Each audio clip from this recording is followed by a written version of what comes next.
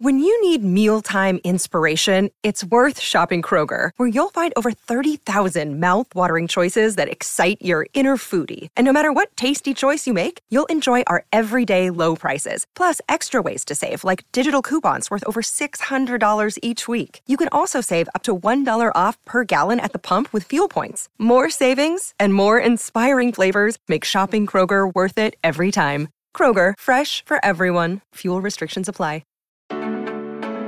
Welcome to the Coaching Matters podcast, brought to you by Fundraising University and Brian Cain Peak Performance.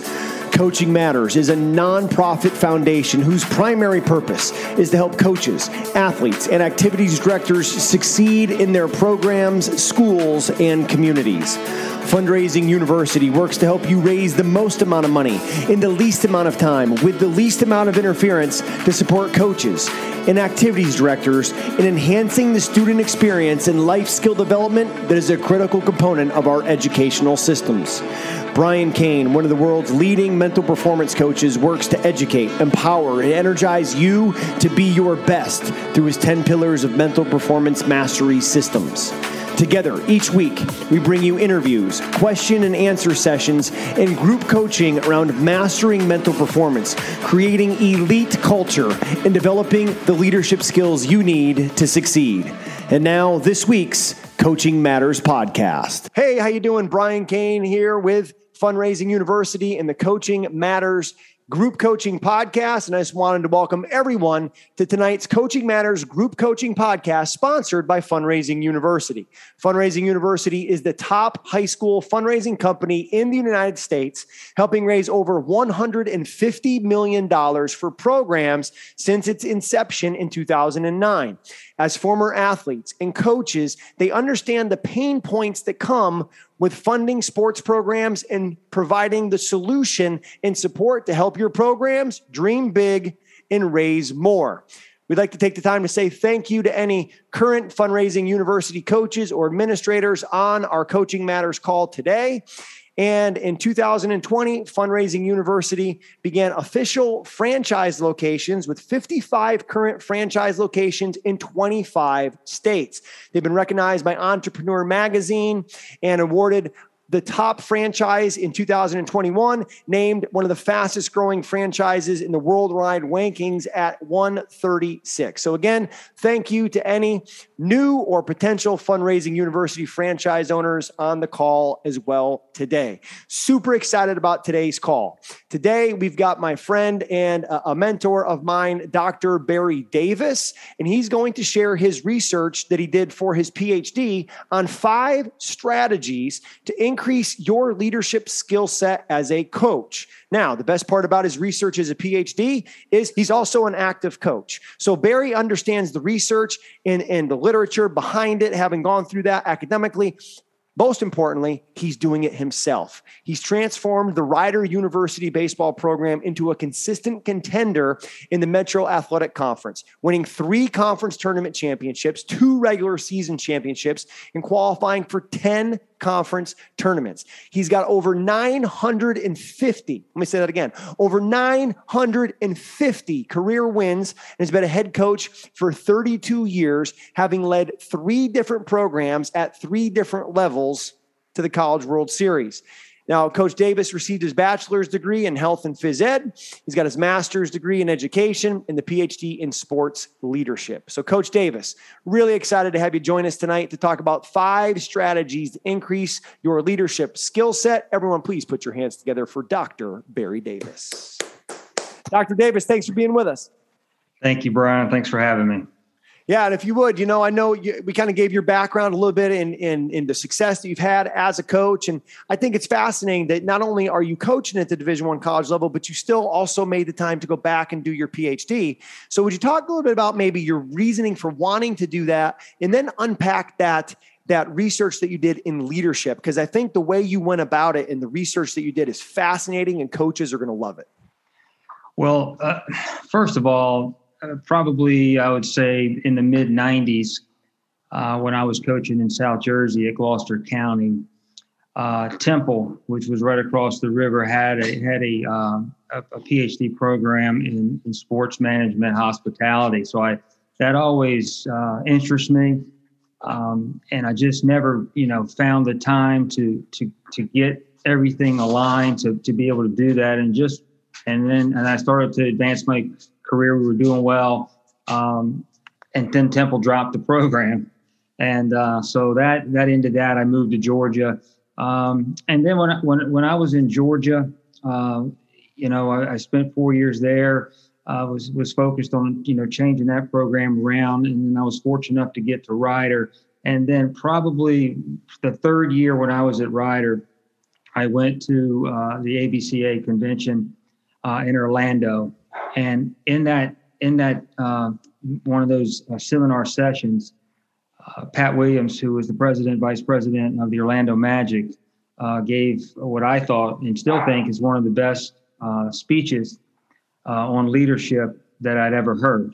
And in that talk that he gave, I felt like he mentioned something about, you can go online and get your master's degree, you can get your PhD, and it just kind of rekindled some thinking. And it was always on my mind. And then about 2013, again, long story, but long time, I felt that was the opportunity. I felt like I was at Rider. I wasn't looking to leave at that time. And then it was just a great opportunity to pursue the PhD. I spoke with a number of people about the obstacles and the pitfalls and the challenges and all the things that I might have to face. And they gave me encouragement and they were positive. So I jumped in with both feet, and 5 years later, I was able to, defend the dissertation, and here I am with that. So it was a long process. I've always enjoyed school. I've always enjoyed research. I've always enjoyed learning more, especially in the sports world and coaching. And that's where this stems from. And coaching has been my life. I've dedicated my life's work essentially to being a head baseball coach and to be a coach for life. And Barry, I know I had the privilege to work with you at Rider and with your baseball program. And, we spent a lot of time talking about leadership and about culture. And I think the process that you went through with your dissertation and the interviews that you did, right? You interviewed national championship winning coaches. You interviewed some of the top coaches in all of college athletics, and we're looking for trends. And that's where these strategies came from. Would you kind of unpack who you interviewed, why you chose them, and then what those strategies were that you learned? Because as we all know on this call, right, as coaches, success leaves clues. And that's what we want to do with Coaching Matters, is have great coaches like Coach Davis on here. Have great coaches like you who have joined us here this evening to go through and share what those clues are so that we can all speed up our learning curve so we can have the best chance at not only winning in competition, but the best chance to help our athletes close that gap from where they are to where they want to be, both on and off the field. So, Dr. Davis, how did you identify who to interview? What was that criteria? And then what are some of the key things that you felt like you learned that our coaches joining us here tonight would benefit from?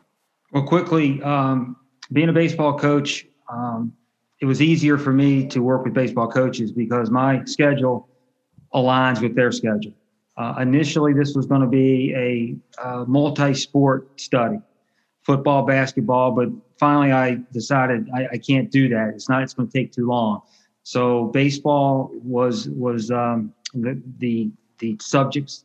But back to the beginning, I've always been interested in how a new coach can come in and take over a program and within 1, 2, 3 years transform it into a winner and be able to sustain it for a number of years, and why he can do it or she can do it, and someone else who was just in that same position or a number of people couldn't do it.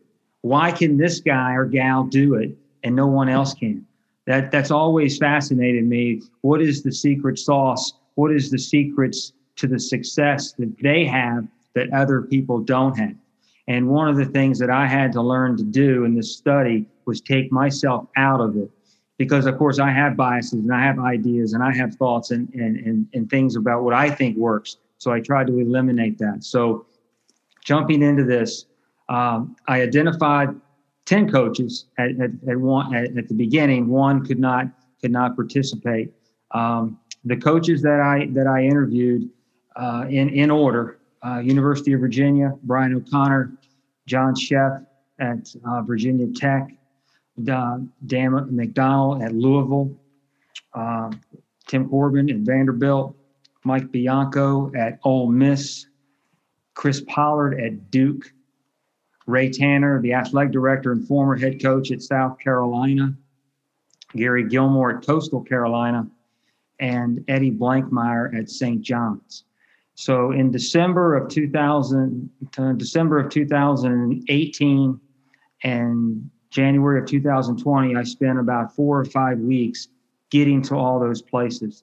And I sat down with each one in their office and performed an interview for about an hour to an hour and 15 minutes. Some were longer than others.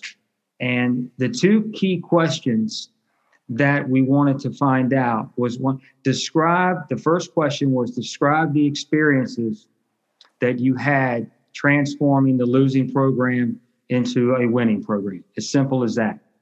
Describe your experiences. The second question was describe how your experience on how you maintain and created and maintain a culture to support the transformation. So basically, learning their experience in turning it around and their experience in maintaining the culture that they created to support the transformation. And then there was 11 questions within those 2 research questions that resulted in over 275 double-spaced pages of transcribed interviews. And as I went through those, one by one, and tried to pull out the key points that they were making. And these questions, it was really interesting because some coaches would answer one question differently than another coach, but then they would answer it later on. So it was all consistent. And the 5 things that we came up with, and I think this is important for coaches, and this helped me. These are the 5 that I think are pressure treated, time tested. I've asked several experts, where do these rank? And everyone would agree that they were solid. They're solid. They're solid elements, however you want to call it, elements, criteria, pillars, whatever. I named them the 5 pillars, and the 5 pillars are, and it starts with number 1, leadership and leadership development. 2, consistency and consistent communication. 3, standards. 4, right fit. 5, growth mindset. And I think those were the 5. Now, what I want you to do and what I try to do is look at it 2 ways. Look at it from a macro, so to speak, the whole team, the whole organization, and is your organization operating within those 5 pillars? And then micro, be yourself, narrow it down to you. Are you exhibiting those 5 pillars? Because ultimately it's the leader that's going to set the course. And there were two leadership styles that came out consistently. 1, transformational leadership, and 2, servant leadership. Transformational leadership, I could paraphrase this.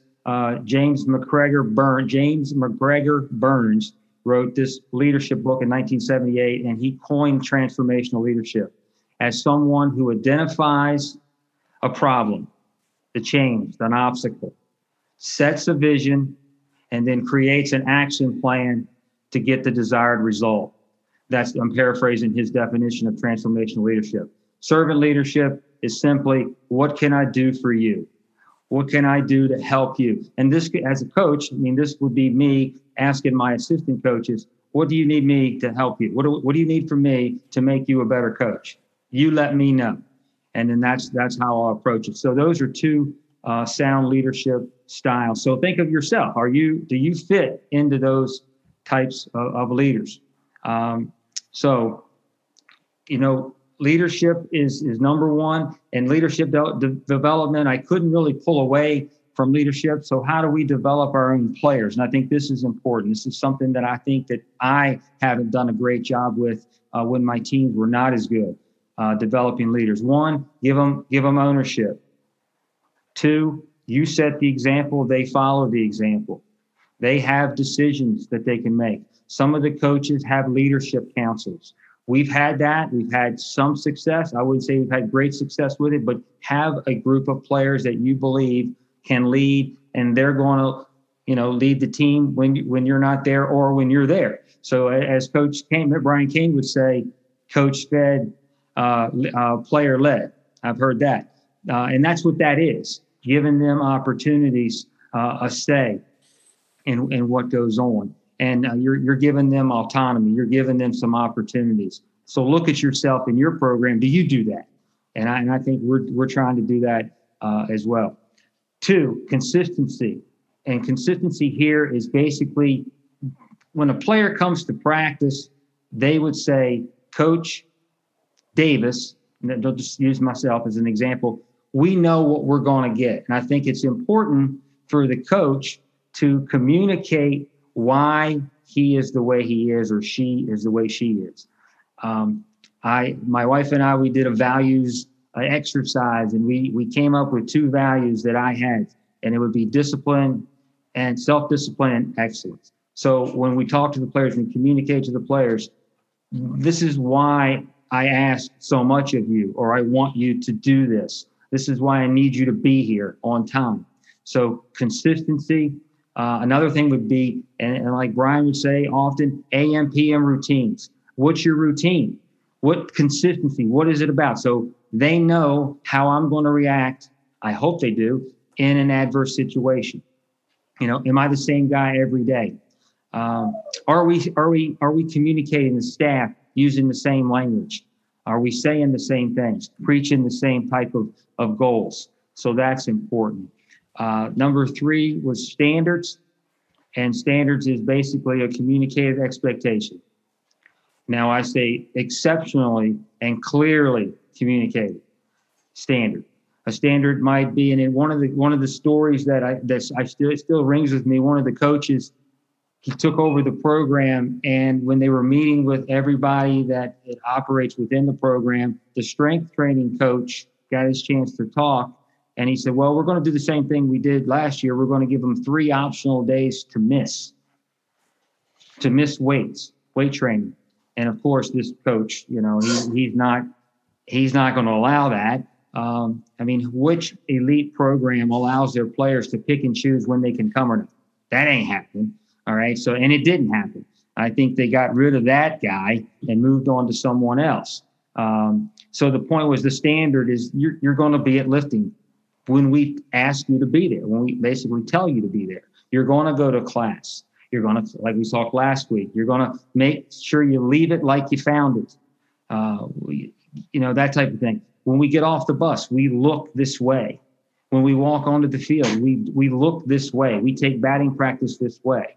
And I think it's important to do that. It's simple standards. Is our screens. I get aggravated with the screens if they're not tied up properly. And like the old coach Skip Bertman, who I may refer to later, he would say, listen, the coffee has got to be hot. As simple as little details. So the standards, first will be best, then will be first. I've used that slogan, and that usually covers all of it. The little things, the details. What standards are you setting? So look at you now. Look at yourself. Reflect and say, okay, what's my personal standard of excellence? Do I have one?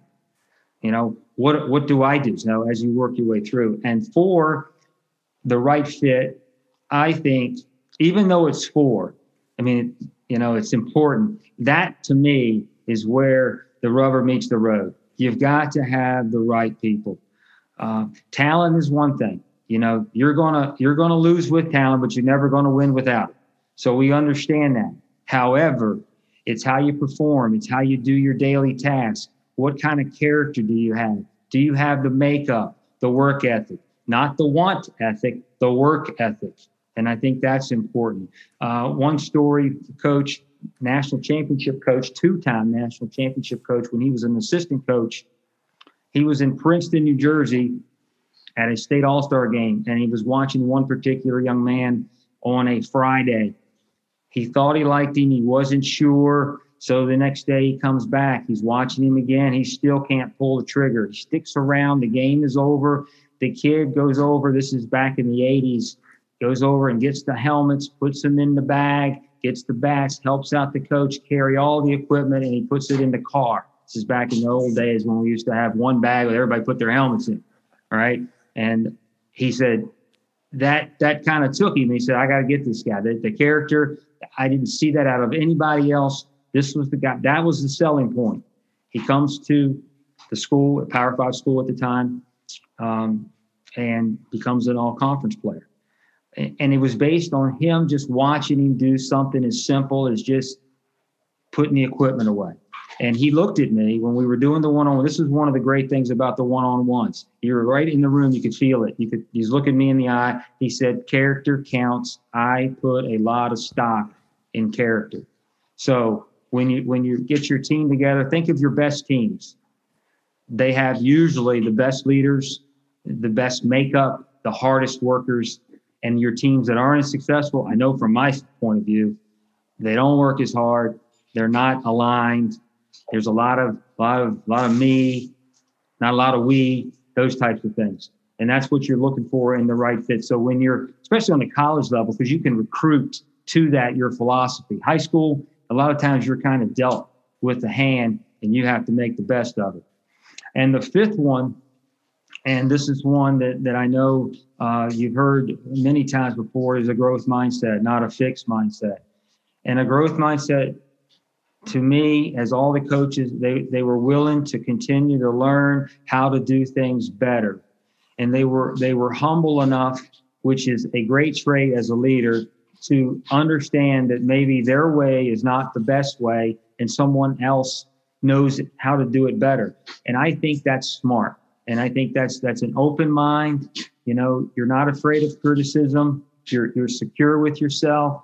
You know you're good at what you do, but you know somebody else may know how to do it a little bit better. And that's okay. And you got to be smart enough to accept that and put that in your program.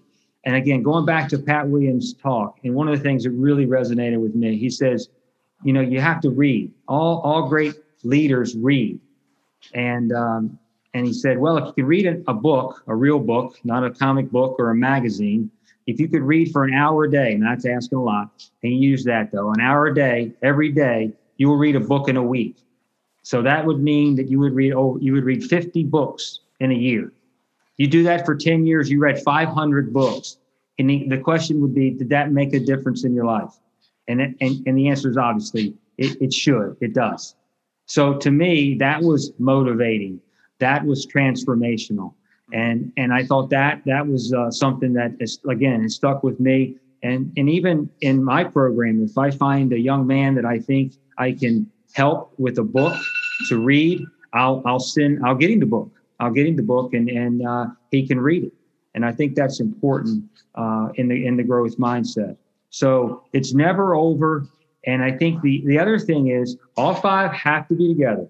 You cannot have, if you're missing one of those, you're not going to be able to sustain it. You're just not. You might get lucky here, 1 year, 2 years, but to be able to sustain it, all five of those pillars have to be there. And the last thing before I turn it back over to Brian is the great Skip Bertman was given a clinic, and Mike Bianco told me this story. Given a clinic, he called it was in Cherry Hill, New Jersey. It's the Be the Best You Are clinic. And I've been to that clinic. And matter of fact, I was at that clinic. And they had the LSU staff clinic. So Mike's doing most of the work because he's the third assistant. He's the second assistant.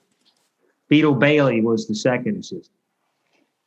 He's doing all these overheads. This is back when we did overheads. And he goes up to Coach Bertman and says, Coach, we're telling them everything we do. We're giving them all our secrets, the pickoff moves, how we hit, how we run the bases. And he just pats him on the shoulder. This is Bianco talking to me. He goes, Bergman goes, Mikey, they're not going to do it. It's too hard. Are you crazy? They're not going to do it. And Bianco said he was right. Because all of this is so simple. It's so simple. Before I got on here, I went to Amazon and typed in books, and I typed in leadership. 60,000 plus books came up in 0.57 seconds. So it's out there. All of this is out there. And like your mentor, Dr. Gilbert, would say, find the strategy and then find it out, learn it, practice it, do it, put it in your program, and off you go. And then if you get off target, call somebody up, get some people talking to you, and get it back on course. So the 5 pillars are that: leadership and leadership development, consistency and consistent communication, standards, right fit, and growth mindset. All together, working aligned, get the right people, put them in the right spots, and off you go. Love it. Love it. We're here with the Coaching Matters group coaching program. It's Dr. Barry Davis. He's the head baseball coach at Rider University in New Jersey. At this time, we'd like to take a quick pause and say thank you again to Fundraising University and owner Mike Bahoon for sponsoring the Coaching Matters group coaching podcast. And for our new coaches who are joining us, or if you're listening to this on the podcast or joining us live, if you're interested in how Fundraising University can help you raise $10,000 to $45,000 in just 1 hour. Let me say that again. Can help you raise $10,000 to $45,000 in just 1 hour of a fundraiser. Please visit www.fundraisingu, that's fundraising in the letter U, not Y-O-U, like university, fundraisingu.net. Click on Start Fundraiser to sign up today and help your program dream big and raise more. Now, Coach Barry Davis, we have the chat is very active. We've got a lot of questions that are coming in. First, I want to say thank you for taking the time out of your busy schedule to join us. And I want to go into questions. And what we do here on the Coaching Matters group coaching program is we meet every other Monday from I say 5 to 6 p.m. Pacific, which would be 8 to 9 p.m. Eastern time.